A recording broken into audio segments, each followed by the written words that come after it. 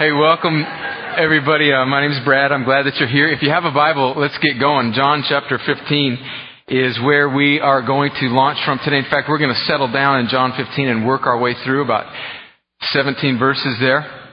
Today we're starting a new series of messages that we are entitling Grow, a journey towards Christ-likeness. And what we're attempting to do is to really settle on and examine and unpack this idea of what it is to grow in Christ. I think that if we're honest, one thing that we're not good at in the church and in Crosspoint is discipleship. How do we grow? I think we explain the eternal aspects of the gospel well, but I think that one of the challenges we have in Christian culture is, okay, how does this work itself out in life? And now how do I as a person actually begin on this process to become the person that Christ has called me to be? We just want to throw out, trite answers and, come to church and read your Bible and then beyond that, it's kind of like cue up the cricket chirping soundtrack because a lot of times we don't have a lot of good answers. And today we're going to begin a series of messages where we really want to try and peel that back. Now, I did not buy this off the internet. There's no book other than the Bible that that has 7 answers. I mean, if I really had the complete package of this answer and I was just unloading it on you now, 4 years into this gig, I think you should all charge this stage and beat me and say, why didn't you tell us earlier? But what we're going to do is we're going to peel back some things. And so here's my goal. My goal is for us to more than just come and hear some provocative thoughts or messages about what spiritual growth is, for us to really lean forward as a group and as individuals. And my goal is to encourage and to motivate and to inspire and to provoke and to convict us towards taking personal responsibility to grow in Christ, to become the people that God has intended us to be. See, there's this process that's going on in each one of our lives if we're Christians. And it's in Romans chapter 8, verse 29. Don't flip there, but we're going to throw it up on the screen. And this is what this verse says. There's a lot that this verse says, but there's one particular thing that it says that applies very much to what we're doing today. He says, and this is speaking of God, about His relationship with the Christian. He says, for those whom He foreknew, He also predestined to be conformed to the image of His Son, in order that He might be the firstborn among many brothers. What this verse is saying is that if you're a Christian, it's saying a lot that we don't have time to unpack today, but what it's saying is that if you're a Christian, God has predestined you to go through this process of transformation and conformity so that you would come out in the end looking like Jesus. That's breathtaking. And so we're going to begin this process today. So if you got a Bible, John 15 is where we're going to be. We're going to work our way through the first 17 verses. We're going to settle down along the way, make some points. I think this message is kind of a launching pad, sort of an overarching message. And then for the next several weeks, I'm not really sure how long this is going to go, 3, 4, 5, 6 weeks. We're going to each week take a look at a passage of Scripture that deals with a topic of spiritual growth. And so today we're launching off on kind of this overarching message of what does it look like to grow and what is the mandate, what's the command about growing. And so that's where we're going to be today. So John 15, here's what I'm going to do. I'm going to read all the way through and then I'm going to go back and comment on it. And after I read, I'm going to pray. So John 15, verse 1 says this. This is Jesus speaking. And He says, I am the true vine, and my Father is the vine dresser. Every branch of mine that does not bear fruit, He takes away. And every branch that does bear fruit, He prunes, that it may bear more fruit. Already you are clean because of the word that I have spoken to you. Abide in me, and I in you. As the branch cannot bear fruit by itself unless it abides in the vine, neither can you unless you abide in me. I am the vine, you are the branches. Whoever abides in me and I in him, he it is that bears much fruit. For apart from me you can do nothing. If anyone does not abide in me, he is thrown away like a branch and withers. And the branches are gathered, thrown into the fire, and burned. If you abide in me and my words abide in you, ask whatever you wish and it will be done for you. By this my Father is glorified, that you bear much fruit and so prove to be my disciples. As the Father has loved me, so have I loved you. Abide in my love. If you keep my commandments, you will abide in my love, just as I have kept my Father's commandments and abide in his love. These things I have spoken to you, that my joy may be in you, and that your joy may be full. This is my commandment, that you love one another as I have loved you. Greater love has no one than this, that someone lays down his life for his friends. You are my friends if you do what I command you. No longer do I call you servants, for the servant does not know what his master is doing. But I have called you friends, for all that I have heard from my Father I have made known to you. Verse 16, listen to this. You did not choose me, but I chose you and appointed you that you should go and bear fruit, and that your fruit should abide, so that whatever you ask the Father in my name, he may give it to you. These things I command you, so that you will love one another. Well, let's pray. Oh, Father, we come to you now with a tremendous amount of humility and confession that we're good at doing church and playing some songs and teaching messages and organizing events and printing bulletins and coming up with programs. But if we're honest with you and ourselves, we are very often pretty pathetic at pursuing Christ-likeness, really, from the inside out. And so, God, we come to you with humility, and we come to you realizing that we are distracted people. We are antsy, nervous, itchy, quick.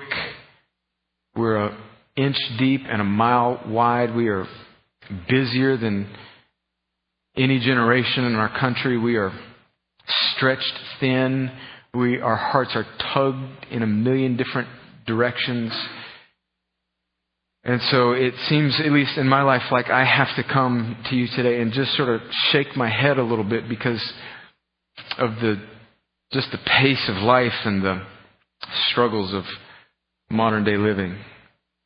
And so, God, we come to you realizing that we almost need you just to deprogram us and just control, alt, delete our hearts and our minds and restart. And then, God, as we come, we pray that as we come in humility, that you would give us an earnestness and a passion. God, we can come up with all sorts of cute and clever things to talk about and preach about, and 4 little steps that we can leave this room with, and books that we can read, and things that start with the same letter to help us remember it, and all these sorts of devices. But God, it will all fizzle out 3 or 4 weeks from now, apart from you, by your Holy Spirit coming in and infusing us with passion for growth in Christ. So God, would you hit us now with power and with precision?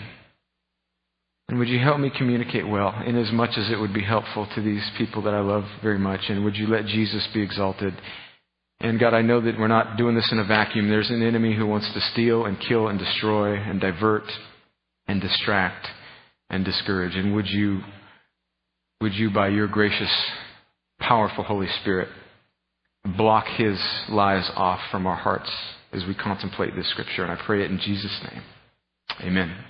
Amen. There's 5 things that I want to point out from the scripture, and then I want to settle down on what Jesus' command is. So we're going to go back through this verse in John 15. The first thing that I think jumps out to me is verse 2 that says, "Every branch of mine that does not bear fruit, He takes away, and every branch that does bear fruit, He prunes, that it may bear more fruit. Now, if we just settle down for a second and think about this verse, it communicates one thing very prominently, and that is that God He is utterly serious about our spiritual lives and our growth. I mean, He is devastatingly serious. Now, we could spend a lot of time unpacking this verse, but it seems like what Jesus is saying very clearly here is that those of us that do not bear fruit, those of us that are not growing in Christ, those of us that are not pursuing Him, are proving ourselves eventually, and He says it about midway through this passage that we read, we're proving ourselves that we're really not true disciples. And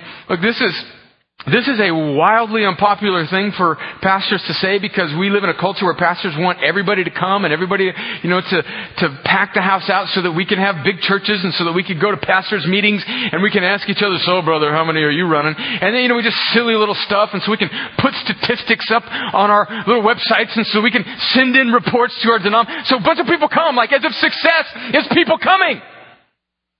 And the truth of the matter is that this scripture tells us something that's really unpopular, and that's this, is that there is no category. And this is, let me, before I say this is not some guy who's got this figured out, who's saying to a bunch of people,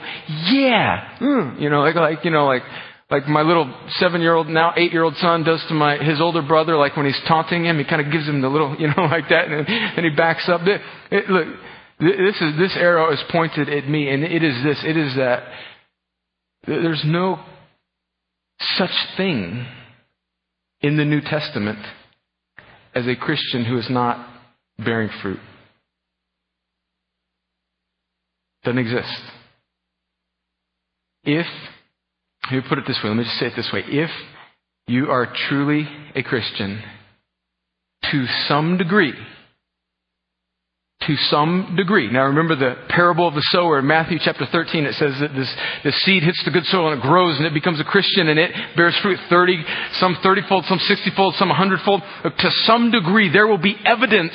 And what I mean by fruit is not that you have started an orphanage in some third world country, or, you've got the notch in your belt, like I've witnessed to 10 guys and I've got, 10 salvations to my name. How many of you prayed with, brother? I'm not talking about, this. I'm talking about evidence of Christ's likeness in your life. What this verse is saying to us very clearly is that where there is no evidence of Christ's likeness, there is no Christ. There's no salvation. And we need to know that, and we need to feel the gravity of that. And every person in this room needs to examine that in their own life. And that's point number one. He goes on and he says, already you are clean because of the word that I have spoken to you. Abide in me, and I in you. The second point there is that the only way that we can grow is to abide in Jesus. Now, this is hard, because here's what we could do. We could settle on the word abide, and we could say, okay, now here's what you do to grow in Christ. You abide in Jesus, abide in Jesus, abide in Jesus. You got that? Okay, these are 3 little ways that you abide in Jesus.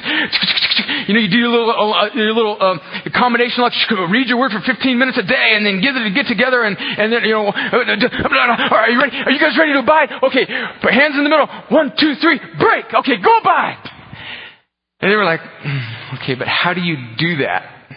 How do you do that? I'm not real sure. And if that lowers your confidence about this church, well, I'm sorry. That's just the way it is. We have got to figure that out. What does it mean to abide? See, I looked up that word in this dictionary that I have that helps you understand what Greek words mean in English, and it just gives you a bunch of synonyms for abide: remain, stay in, endure, stick to, hold fast. And so part of what we're going to be doing over the course of the next 3, 4, 5 weeks is we're going to be wrestling with this word abide. Like, what does it mean to stick in Jesus? What does it mean to remain in Him? What does it mean to dwell in Him? What does it mean to stick close to Him so that we would inevitably bear fruit and become more like Him. We're going to settle on that thing. But here's what we got to know, is that the only way we can grow is to abide in Jesus. I think there's three things that are necessities of abiding in Jesus. I think you got to be familiar with your Bible. We're going to talk about that. I think you got to understand the intimacy of the Holy Spirit, that He lives in you, that He works through you, that you have this relationship with the Spirit of God that dwells in you, that guides you. And I think that the third essential is that you've got to live in community with people. You got to rub shoulders with people who are along this same struggle. But point number 2 is that the only way we grow is to abide in Jesus. Let's keep going. Abide in me and I in you, as a branch cannot bear fruit by itself unless it abides in the vine, neither can you unless you abide in me. Verse 5, I am the vine, you are the branches. Whoever abides in me and I in him, he it is that bears much fruit. For apart from me, you can do nothing. And that's point number 3, is we need to abide in Him because apart from Christ, we can do nothing. And this is, you're like, oh, thanks, Brad. Did that take you all week to come up with that point? Because it's right there. That's pretty simple. I could have done that. You pay me to preach. Look, we gotta work on this one a little bit. This is hard. We are the most self-reliant, quick fix, microwave culture. We are so self-reliant. It is unbelievable how quickly and how easily frustrated we get when things get hard. Do we not? You're talking to a guy who's, when MediaCom goes out at his house, I am storming around. The nerve. What? Why can't I get Knology in this neighborhood? I'm getting Jennifer. Our internet was down for on the grand spectrum of our lifetime, for about 45 seconds. And me and Jennifer are looking at each other come, what is this? This is ridiculous. And we are so programmed as modern Americans, and we have become kind of helpless apart from, here's what I want you to do. I want you to go home today, and I want you to try and cook a meal without a microwave and salad in a bag.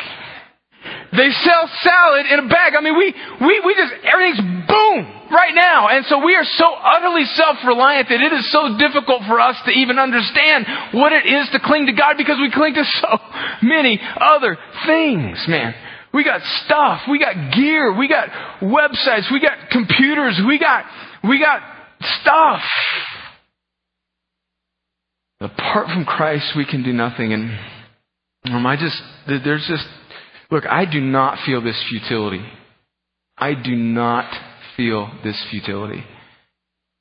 There are churches. We have a team from Crosspoint going to China this summer in the end of July and August to teach English and to minister to children there.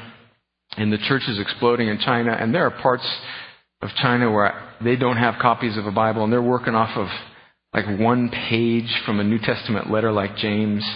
And that's what they work out of one page, like James chapter 1. That's what they got, and that's their text. And I don't have some cute little or clever little phrase other than to just say, God, help us understand how desperately self-reliant we are and how incredibly difficult that makes our pursuit of spiritual growth. And then maybe right now we just need to say, God, would you help us with that? We are like frogs that are sitting in water that has been set to a slow boil. And we do not even understand the impact of our culture. We are rugged Americans. We can do it ourselves. We are so self-absorbed that we are like frogs sitting in a boiling water that don't even know when to jump out of this self-obsessed culture. And so, God, before we can even grow, would you help us repent? We repent. We confess that we are so utterly self-reliant that it clouds everything that we do, even the way we come to you. And so over the course of the next few weeks, would you illuminate that to us?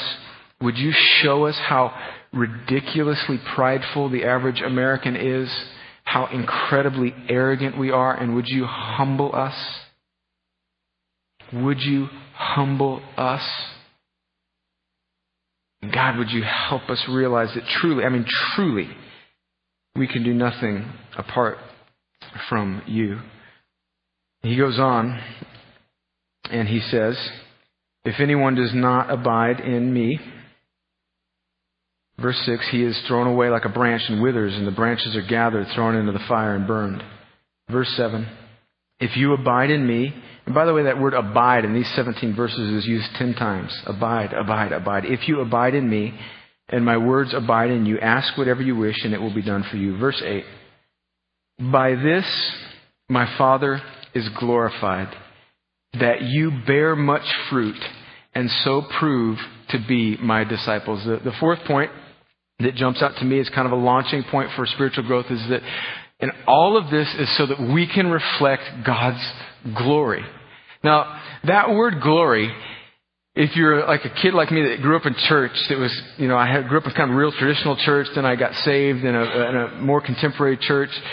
But that word glory can be kind of a distant sort of church word. It's like a religious word. Many of you know I was on staff at Evangel Temple, and there's this old guy that used to go to, I think he's still there at Evangel Temple, and whenever I would preach in the sanctuary, he had this old raspy voice, really great guy. And every time anybody said anything at all, he would just be in the back of the sanctuary and he would say, glory. It was so good. And I could say anything. He kind of, he liked me, and so I would just be struggling in my first sermons there and just be saying some silly stuff, and I could just be saying anything like, open your Bibles to Romans chapter 2, glory. Just going, glory. And it was just such a good guy, so encouraging. But I think part of one of the consequences of our challenge with number 3, that we're so self-sufficient and so self-absorbed, is that we do not have an antenna or a radar up for what our true purpose in life is, which is to glorify God. Everything in our culture is built on you achieving, me getting more stuff, bigger square footage, more cars, promotion. Just think about the way we treat our kids in our culture. And is it some sort of kind of sick competitive game between parents?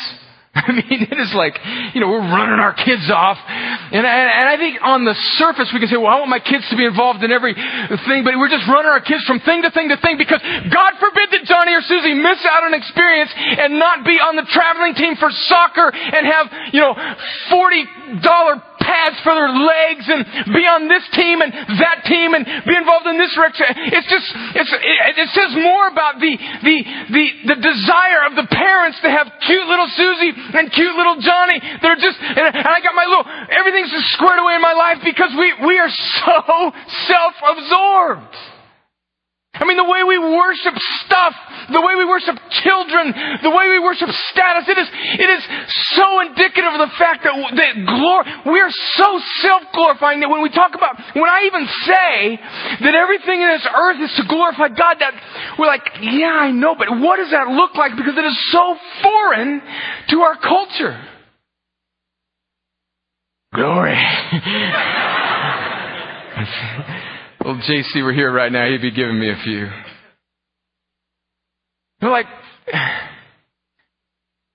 Think about this. Let's dig into this a little bit. It's hard for me to even explain this, but think about how satisfying actually God getting all the glory truly is for the human soul. Because I think there's this sort of subconscious notion in our minds that if God gets glory, then somehow or another that's going to be kind of less pleasurable for me. And I actually think that's the inverse of that is actually true. So you achieve.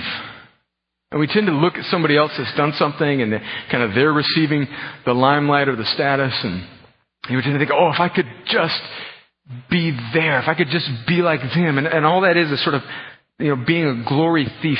I just want that. When you get there, then there's a new level of pressure and there's actually a new level of insecurity. Because when you get in this mode where it's all about you and like, God, I want.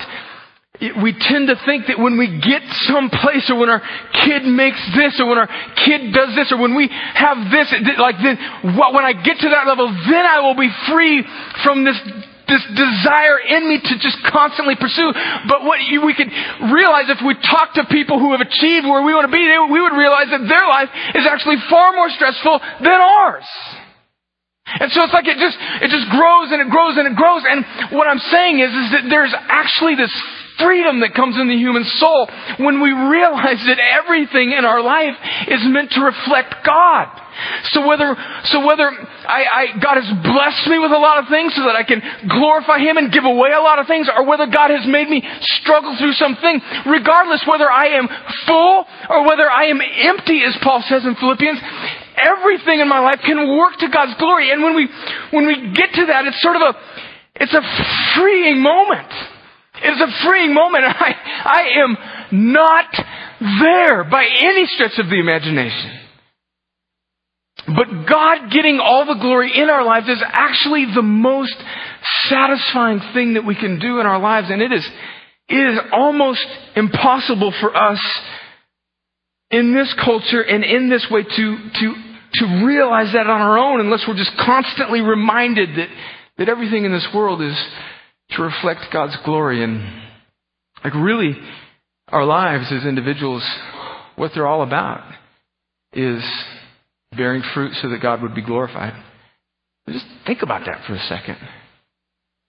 That what's on the line here is me growing in Christ-likeness, which then glorifies God, which is the purpose of my soul and the purpose of the universe. That is hard for us to wrap our minds around. And as point number 5, which I rolled in there, it is the most satisfying and joyful thing that we can do. So these 5 little points from this scripture point us to this command of Jesus. And we're going to end on that and then receive communion together. Verse 9, as the Father has loved me, so have I loved you.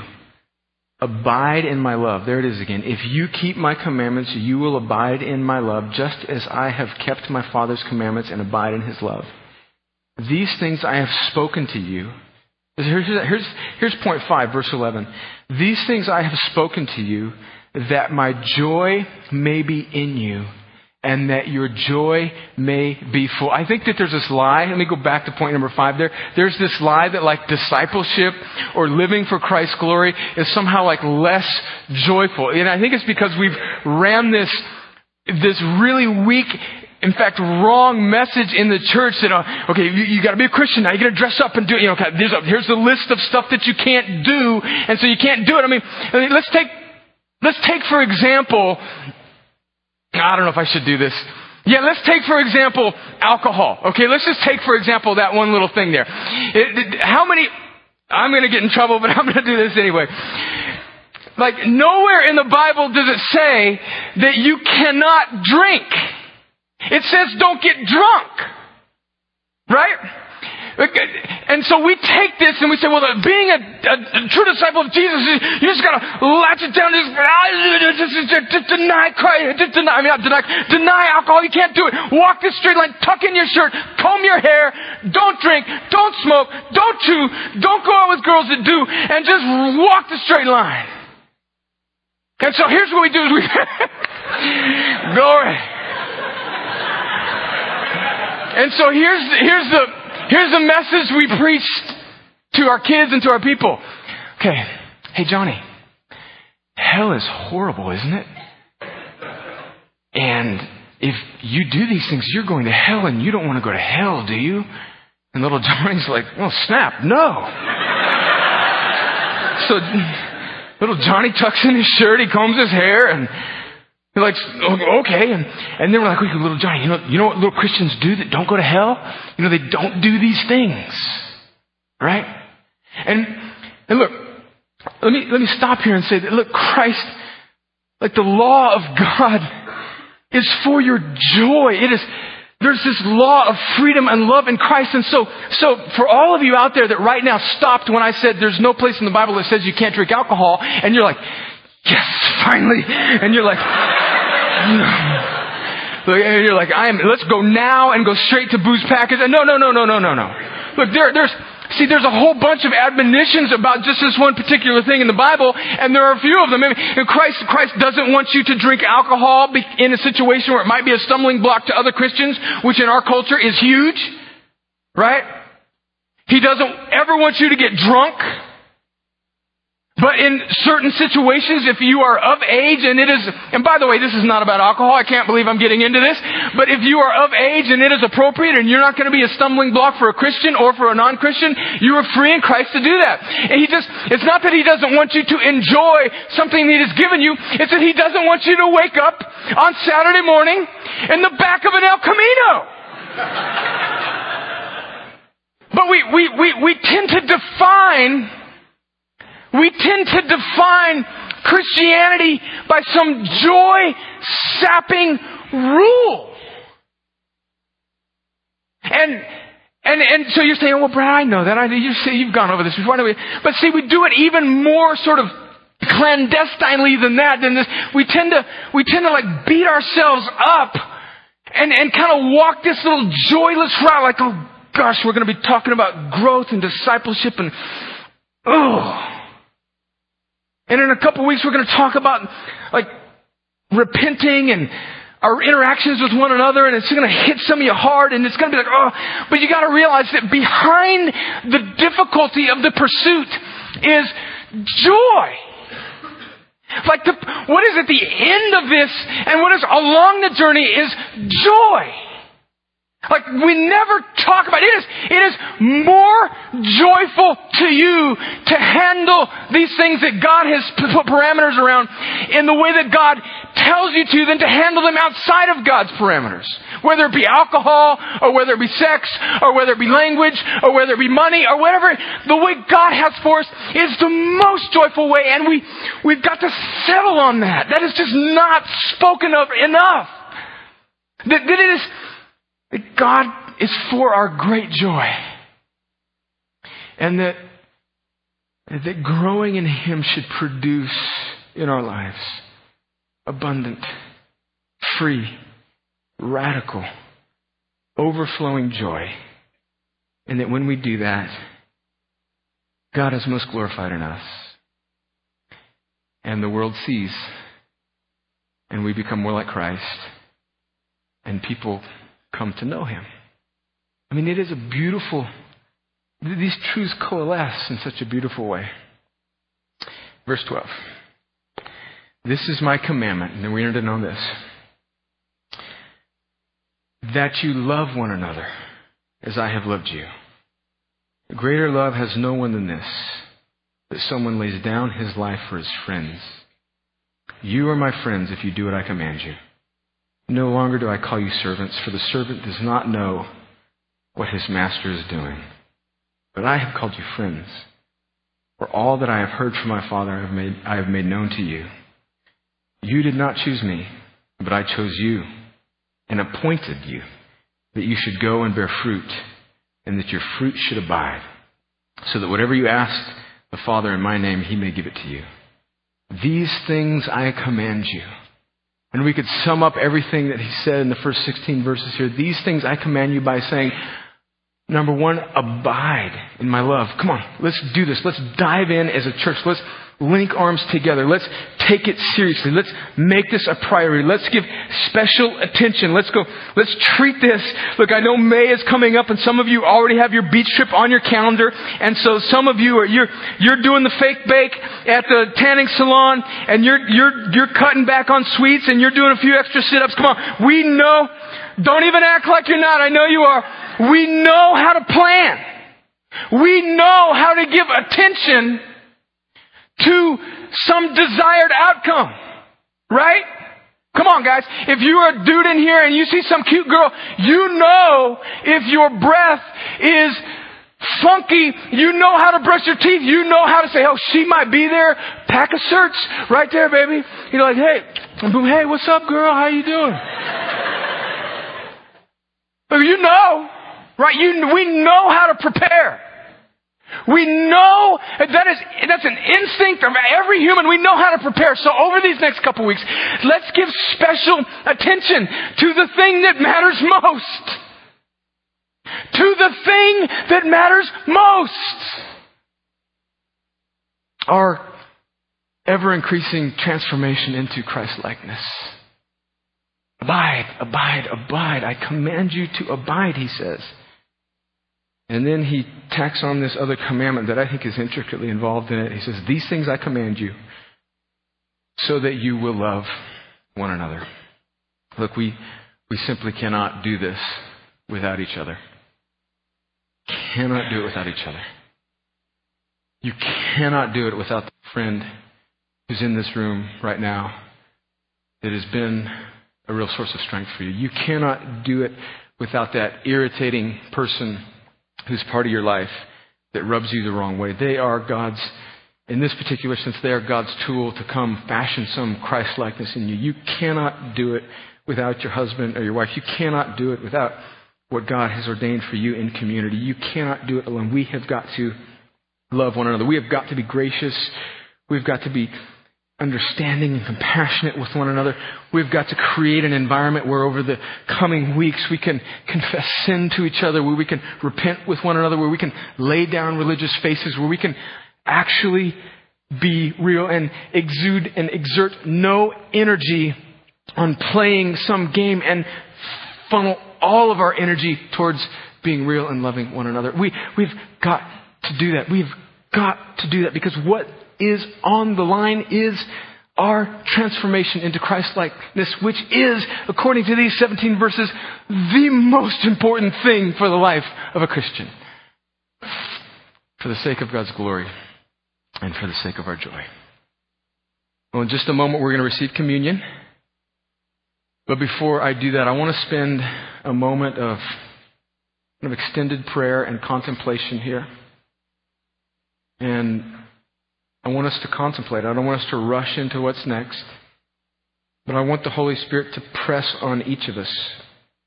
And for some of you, this may be a little bit uncomfortable. You're like, hurry up, come on, get to the next thing. That's evidence of how quickly we rush through and don't give room for the Spirit of God to speak to us. And so we're going to pray, and maybe you jot down something in your life that you know God over the next few weeks is going to press on, and He's going to put His thumb on, and He's going to say, look, we're going to do business about this thing. Because maybe this whole time you really haven't been able to pay attention because there's just been some conviction about some deal, and the Spirit of Christ is going to put His finger on that, and we're going to, look, we've got to deal with it. We've got to do it. And so we're going to give the Holy Spirit some room to put His finger on our heart and our spirit. Well, guys, come on back. Let's pray.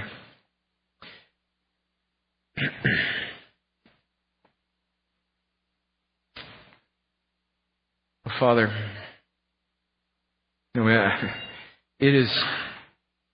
we again confess that it is incredibly difficult for us to even begin to calibrate ourselves and orient ourselves towards the pursuit of Christ's likeness. We're self-absorbed, we're selfish, we're self-committed, overachieving, glory-stealing thieves.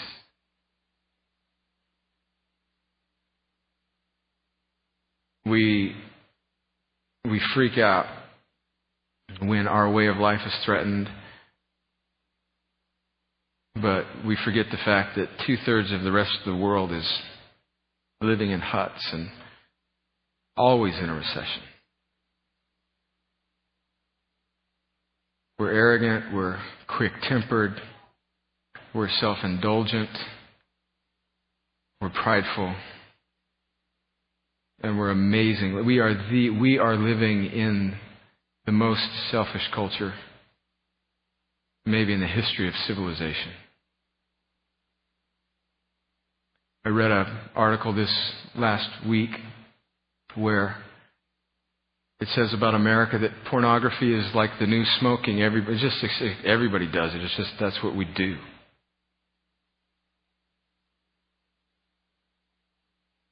We fill our minds and our eyes and our hearts up with trash on TV. And then we spend a few minutes with you and we get frustrated when the preacher or the church or the brother or the sister in Christ doesn't give us what we need, or when we're offended. We are so overly sensitive. We are so easily offended. We are so quick to move on. We are so utterly self-reliant and self-absorbed that we can't even see straight half the time. And God, I'm not talking about anybody else. These are all things that have characterized my life at one time or another, or even now. And if we think that just coming together for 4 or 5 weeks and talking about spiritual growth is going to be like some juice card trick that we just throw down and all of a sudden it's going to be better, then we're crazy. We're crazy. So God, would you unwind us?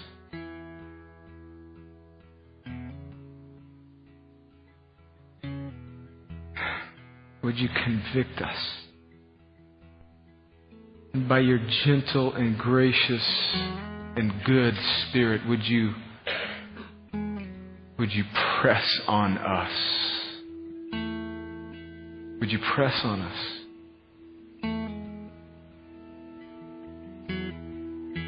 Would you, like David says in Psalm 39, would you search us and know our hearts and see if there is any wicked way in us and lead us in the way.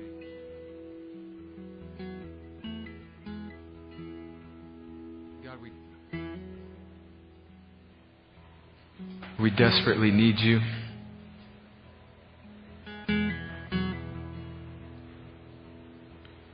And we take just a few moments before we move on with a song or with communion to listen to you.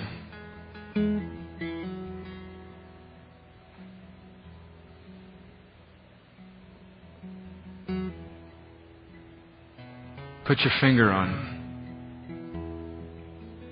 the obstacles in our life towards growth. Press on it.